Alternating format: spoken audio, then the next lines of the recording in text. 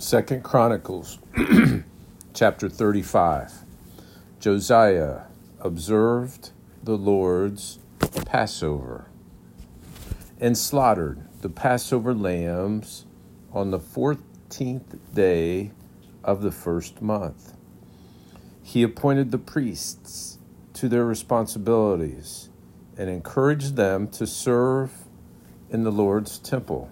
He said to the Levites who taught all Israel the holy things of the Lord, put the holy ark in the temple built by Solomon, son of David, king of Israel, since you do not have to carry it on your shoulders.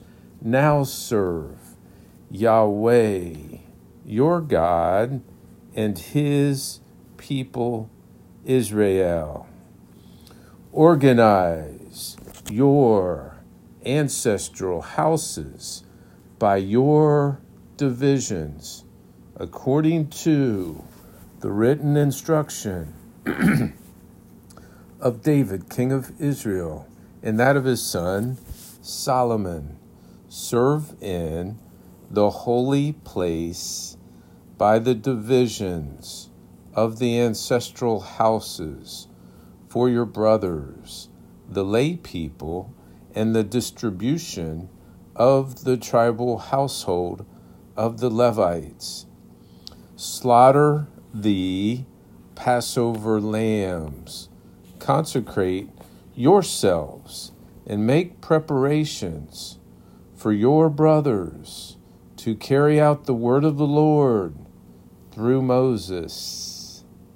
Then Josiah donated 30,000 sheep, lambs, and young goats, plus 3,000 bulls from his own possessions, for the Passover sacrifices for all the lay people who were present. His officials also donated willingly for the people, the priests, and the Levites. Hilkiah, Zechariah, and Jehiel, chief officials of God's temple, gave 2,600 Passover sacrifices and 300 bulls for the priests. Conaniah and his brothers, Shemaiah and Nathaniel, and Hashabiah, Jeiel, and Jozabad, officers of the Levites, donated 5,000 Passover sacrifices for the Levites, plus 500 bulls. So the service was established. The priests stood at their posts, and the Levites in their divisions according to the king's command. Then they slaughtered the Passover lambs. And while the Levites were skinning the animals, the priests sprinkled the blood they had been given. They removed the burnt offerings so that they might be given to the divisions of the ancestral houses of the lay people to offer to the Lord, according to what is written in the book of Moses. They did the same with the bulls. They roasted the Passover lambs with fire according to regulation. They boiled the holy sacrifices in pots, kettles, and bowls, and they quickly brought them to the lay people. Afterward, they made preparations for themselves and for the priests, since the priests, the descendants of Aaron, were busy offering up burnt offerings and fat until night. So the Levites made preparations for themselves and for the priests, the descendants of Aaron. The singers, the descendants of Asaph, were at their stations according to the command of David, Asaph, Heman, and Jeduthun, the king's seer. Also the gatekeepers were at each gate. None of them left their tasks because their Levite brothers had made preparations for them. So all the service of the Lord was established that day for observing the Passover and for offering burnt offerings on the altar of the Lord, according to the command of King Josiah. The Israelites who were present in Judah also observed the Passover at that time and the festival of unleavened bread for 7 days. No Passover had been observed like it in Israel since the days of Samuel the prophet. None of the kings of Israel ever observed a Passover like the one that Josiah observed with the priests, the Levites, all Judah, the Israelites who were present in Judah, and the inhabitants of Jerusalem. In the 18th year of Josiah's reign, this Passover was observed. After all this that Josiah had prepared for the temple, Necho, king of Egypt, marched up to fight at Carchemish by the Euphrates, and Josiah went out to confront him. But Necho sent messengers to him, saying, "What is the issue between you and me, king of Judah?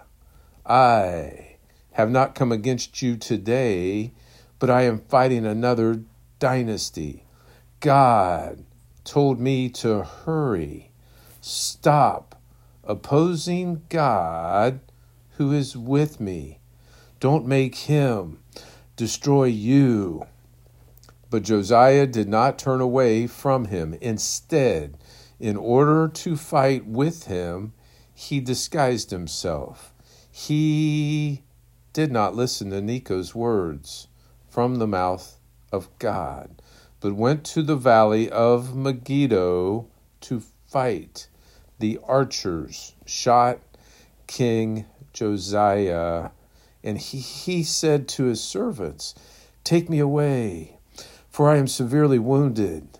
So his servants took him out of the war chariot, carried him in his second chariot, and brought him to Jerusalem. Then he died, and they buried him in the tomb of his fathers. All Judah and Jerusalem mourned for Josiah. Jeremiah chanted a dirge over Josiah, and all the singing men and women still speak of Josiah in their dirges to this very day. They established them as a statute for Israel, and indeed they are written in the dirges. The rest of the events of Josiah's reign, along with his deeds of faithful love, according to what is written in the law of the Lord and his words, from beginning to end, are written in the book of the kings of Israel and Judah. Revelation chapter 21. Then I saw a new heaven and a new earth, for the first heaven and the first earth had passed away, and the sea no longer existed. I also saw the holy city, New Jerusalem, coming down out of heaven from God, prepared like a bride, adorned for her husband.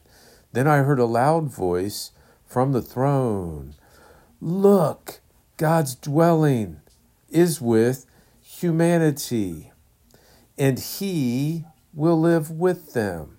They will be his people, and God himself will be with them and be their God. He will wipe away every tear from their eyes. Death will no longer exist. Grief, crying, and pain will exist no longer because the previous things have passed away. Then the one seated on the throne said, "Look, I am making everything new." He also said, "Write, because these words are faithful and true." And he said to me, "It is done. I am the Alpha and the Omega, the beginning and the end. I will give water as a gift to the thirsty from the spring of life. The victor will inherit these things, and I will be his God, and he will be my son. But the cowards, unbelievers, vile, murderers, sexually immoral, sorcerers, idolaters, and all liars, their share will be in the lake that burns with fire and sulfur, which is the second death." Then one of the 7 angels who had held the 7 bowls filled with the 7 last plagues came and spoke with me. "Come, I will show you the bride, the wife of the Lamb." He then carried me away in the Spirit to a great and high mountain, and showed me the holy city, Jerusalem, coming down out of heaven from God, arrayed with God's glory. Her radiance was like a very precious stone, like a jasper stone, bright as crystal. The city had a massive high wall with 12 gates. 12 angels were at the gates. The name of the 12 tribes of Israel's sons were inscribed on the gates. There were 3 gates on the east, 3 gates on the north, 3 gates on the south, and 3 gates on the west. The city wall had 12 foundations, and the 12 names of the Lamb's 12 apostles were on the foundations. The one who spoke with me had a gold measuring rod to measure the city, its gates, and its wall. The city is laid out in a square. Its length and width are the same. He measured the city with the rod at 12,000 stadia. Its length, width, and height are equal. Then he measured its wall, 144 cubits, according to human measurement, which the angel used. The building material of its wall was jasper, and the city was pure gold, like clear glass. The foundations of the city wall were adorned with every kind of precious stone.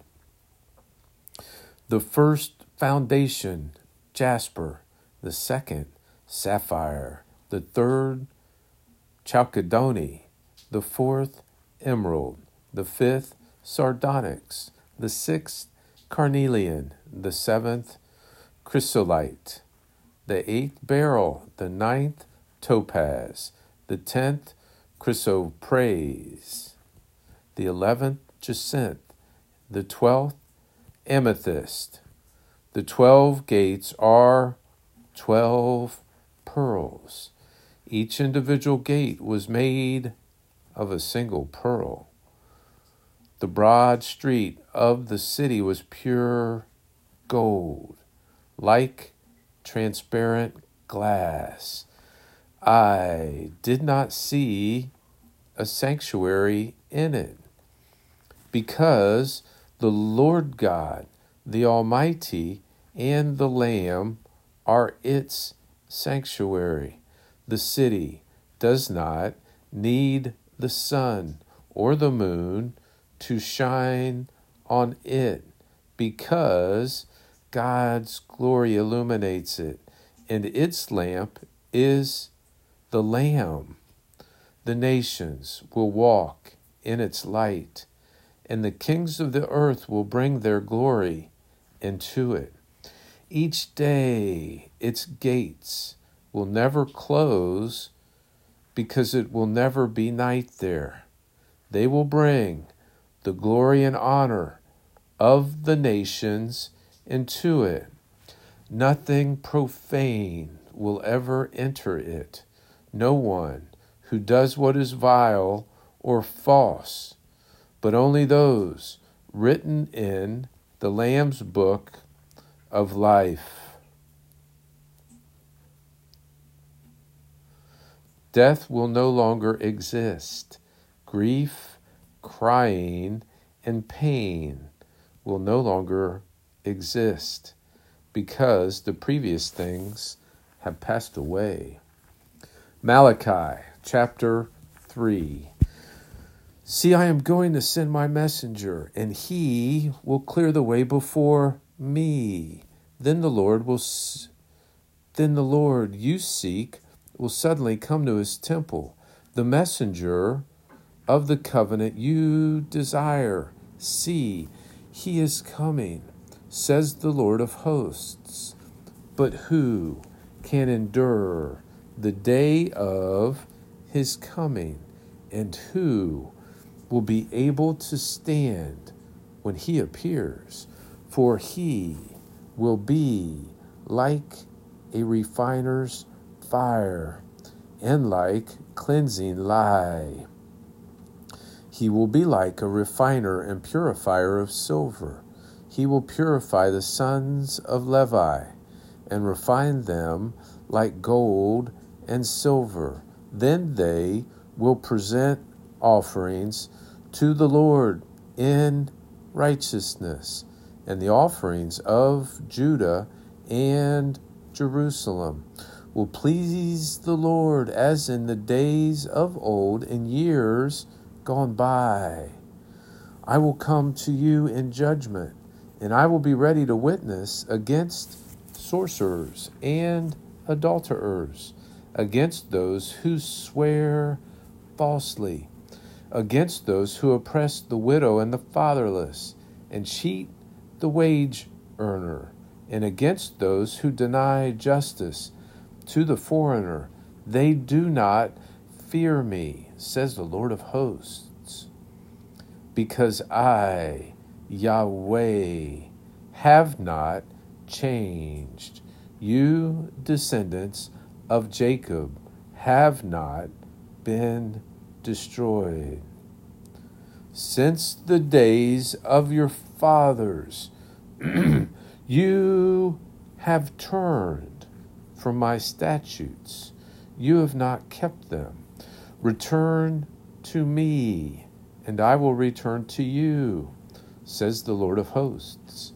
But you ask, how can we return? Will a man rob God? Yet you are robbing me. You ask, how do we rob you? By not making the payments of the tenth and the contributions. You are suffering under a curse, yet you, the whole nation, are still robbing me. Bring the full tenth into the storehouse, so that there may be food in my house. Test me in this way, says the Lord of hosts. See if I will not open the floodgates of heaven and pour out a blessing for you without measure. I will rebuke the devourer for you, so that it will not ruin the produce of your land, and your vine in your field will not fail to produce fruit, says the Lord of hosts. Then all the nations will consider you fortunate, for you will be a delightful land, says the Lord of hosts. Your words against me are harsh, says the Lord. Yet you ask, what have we spoken against you? You have said, it is useless to serve God. What have we gained by keeping his requirements and walking mournfully before the Lord of hosts? So now we consider the arrogant to be fortunate. Not only do those who commit wickedness prosper, they even test God and escape. At that time, those who feared the Lord spoke to one another. The Lord took notice and listened. So a book of remembrance was written before him for those who feared Yahweh and had high regard for his name. They will be mine, says the Lord of hosts, a special possession on the day I am preparing. I will have compassion on them as a man has compassion on his son who serves him. So you will again see the difference between the righteous and the wicked, between the one who serves God and the one who does not serve him. The Gospel according to John, chapter 20. On the first day of the week, Mary Magdalene came to the tomb early, while it was still dark. She saw that the stone had been removed from the tomb. So she ran to Simon Peter and to the other disciple, the one Jesus loved, and said to them, they have taken the Lord out of the tomb, and we don't know where they have put him. At that, Peter and the other disciple went out, heading for the tomb. The two were running together, but the other disciple outran Peter and got to the tomb first. Stooping down, he saw the linen clothes lying there, yet he did not go in. Then, following him, Simon Peter came also. He entered the tomb and saw the linen clothes lying there. The wrapping that had been on his head was not lying with the linen clothes, but was folded up in a separate place by itself. The other disciple who had reached the tomb first, then entered the tomb, saw and believed, for they still did not understand the scripture that he must rise from the dead.